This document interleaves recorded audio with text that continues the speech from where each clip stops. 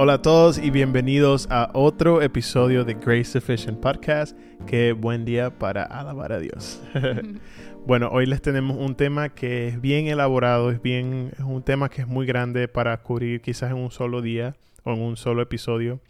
Pero lo vamos a empezar hoy y vamos a hablar un poquito hoy de lo que es la relación. Drumroll, relación. Bueno.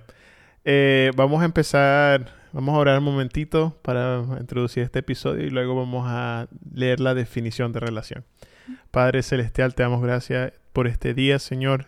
Te pedimos que todo lo que se hable en este día, que pueda ser recibido, Señor, y pueda ser sembrado en un corazón humillado, Señor, y que pueda dar frutos, Señor. Que esta palabra, que tú la utilices de la manera como tú quieras, Señor, y que sea para bendición para no solamente nosotros, pero también a todas las personas que están escuchando este mensaje. En nombre de Jesús. Amén. Ok, la definición de relación dice correspondencia o conexión que hay entre dos o más cosas. Entonces, una de las cosas que siempre me llama la atención, que la definición en inglés era prácticamente lo mismo, que es la palabra conexión. Sin conexión no puede haber una relación. Y lo importante de eso es que nosotros tenemos que aplicar obviamente eso en todos los conceptos que se basan en relación. Ya sea relaciones amorosas, familiares, de compañeros, amistades, de trabajo. Pero la más importante, tu relación con Dios. ¿Cuándo fue la última vez que te sentiste conectado a Dios? Porque es difícil poder llamar una relación si no hay una conexión con Dios y el Espíritu Santo. Y hoy vamos a estar hablando un poquito de lo que yo opino es algo que es muy importante, que son desde el momento que tú naces, hasta el momento que estás en el vientre de tu madre, ya tú estás teniendo conexión y relación con tu madre principalmente. Y con tu padre en muchas ocasiones mientras vas escuchando su voz. Pero desde el momento que tú naces, tú experimentas relaciones. Y lo que es muy importante saber es que las relaciones primordiales, las primeras relaciones que tú tienes cuando te empiezas a desarrollar, son las más importantes porque a través de esas relaciones, todas tus relaciones siguientes van a ser impactadas. Pero ¿qué pasa cuando quizás tu padre nunca estuvo en tu foto o en la imagen, quizás nunca estuvo en ninguno de tus cumpleaños, quizás no estuvo en ningún lado? ¿Qué pasa cuando quizás fue tu madre? ¿Qué pasa cuando quizás tus padres estuvieron divorciados? Yo, por ejemplo, te puedo decir que yo vengo de una familia divorciada y creciendo uno tiene que experimentar cosas que como niño no debería tener que tomar decisiones de esta magnitud, que es, por ejemplo, con quién voy a pasar mi cumpleaños, con quién voy a pasar la Navidad, y te preguntas a veces por qué mi mamá y mi papá no pueden estar juntos. ¿Será que fue mi culpa? Y empiezas a desarrollarte y a crecer como una persona con una estima bien baja, con muchas inseguridades, porque es solamente una reacción de la falta de un vínculo que estableció Dios que se fuese de una cierta manera. Y cuando ahorita dijiste que en tu opinión es bien necesario tener esa conexión desde el principio, no, actually hay estudios que han hecho de cuando los niños, los bebés están, bueno, desde el nacimiento hasta cuando uno crece, uno siempre está formando una conexión, una relación con las personas que están cuidando a ese bebé, que usualmente son los padres. Y yo le estaba diciendo a él, cuando Gabriela nació, mírala, ya ella está haciendo esas... ya ella está haciendo esas conexiones con nosotros, porque cuando ella llora, nosotros respondemos y la cuidamos en la forma que ella necesita. Le damos la leche, le cambiamos el pañal, lo que sea. Y desde esa edad de bebé hasta ahora y hasta, bueno, en el futuro cuando siga creciendo, ella va a seguir conectándose con nosotros en diferentes niveles. Y es bien interesante y también, bueno, triste saber que hay personas que no crecieron con ese tipo de estabilidad en su hogar y con sus padres, que es la primera relación que uno tiene en este mundo, la persona que cuida de ti, que usualmente es un padre, pero a veces puede ser un abuelo, una abuela, un tío, una tía. Y esa es la fundación, la estructura primordial que uno tiene. Y ahí es donde uno comienza a aprender cómo uno llevar una relación con alguien, y cómo uno relacionarse con alguien. Hay diferentes estilos de apego, que en inglés se dice attachment styles, y esos tipos de apego, hay 4 primordialmente. Los pueden buscar porque es mucho, y esto no es una clase de psicología, pero me acuerdo que en psicología hablábamos de esto, y también tuve que últimamente hacer research y buscar más información porque en nuestro ministerio nosotros somos los pastores de jóvenes en la iglesia, y tenemos estos niños que son de edad jóvenes. Como de jóvenes, pero son como de 12 años a veces o un poquito menos, hasta los 18, 30. 20, 30. Sí,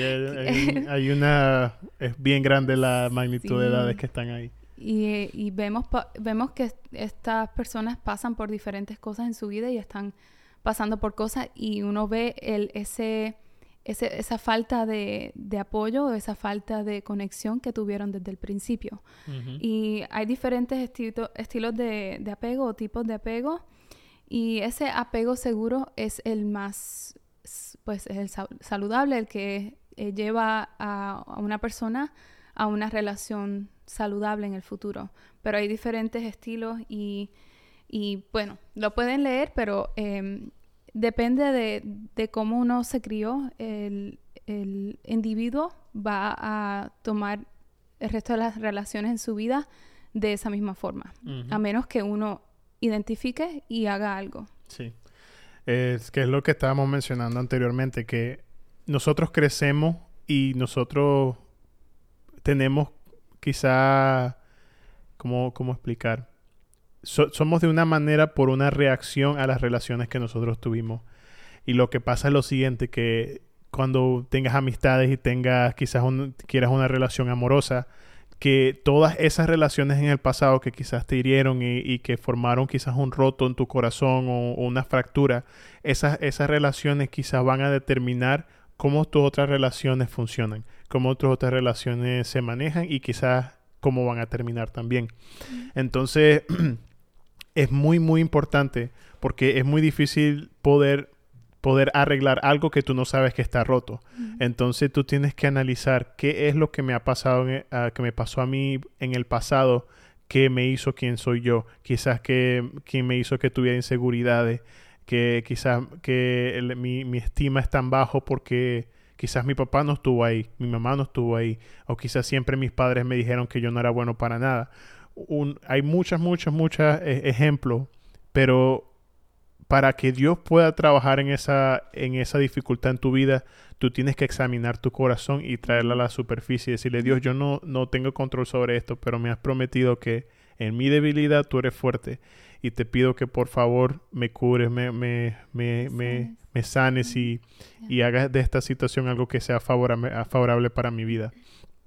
Y dale. Sí, a veces uno no se da cuenta hasta que alguien lo dice. Alguien te dice, tú no notas que estás evadiéndome o evadiendo a esta persona. Cada vez que te acercas a esta persona o alguien se te acerca a ti, nota esos patrones, cómo tú manejas esas relaciones, esas amistades, y ahí te va a dar como unas pistas de ok, ¿qué está pasando aquí? ¿Por qué yo reacciono de esta forma? Y te puede llevar al principio, pero a veces no ni siquiera se da cuenta hasta que uno investiga en su propio ser, porque hay diferentes traumas que a lo mejor uno lleva toda la vida cargando y ni siquiera te has dado cuenta porque lo has minimizado y lo has como que empujado hasta la parte de atrás de tu mente. Y siguen como haciendo un patrón en tus acciones, en tu forma de pensar y en las relaciones. Y quizás dependiendo de qué clase de persona tú eres y quizás hasta qué cosas te puede haber revelado Dios, a veces no solamente, o sea, las dificultades no todo el tiempo te van a poner en una posición negativa. Por ejemplo, yo me acuerdo creciendo diciéndome a mí mismo que cuando yo me casara, que yo nunca me iba a divorciar porque yo no quiero que mis hijos pasen por lo que yo pasé. Yo dije, no, si me voy a casar, me caso y ya, hasta que la muerte nos separe, literalmente. Johnny me dijo eso en nuestra primera cita. Sí, sí. y porque es un valor que llevo en mí, porque a pesar de que fue algo que me pasó que fue negativo, Dios puede utilizar cualquier situación para tu bendición y para la bendición de otras personas.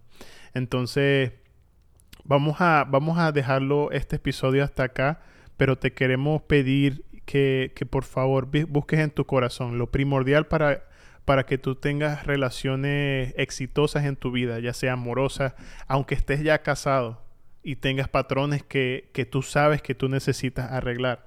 O quizás nunca has tenido una relación, pero quieres entrar a una relación en una manera positiva, en una manera que saludable, ya esté favorable para ti. Revisa en tu corazón qué son los patrones, qué son las relaciones, quizás cuál fue el abuso, ya sea sexual, sentimental, espiritual o físico.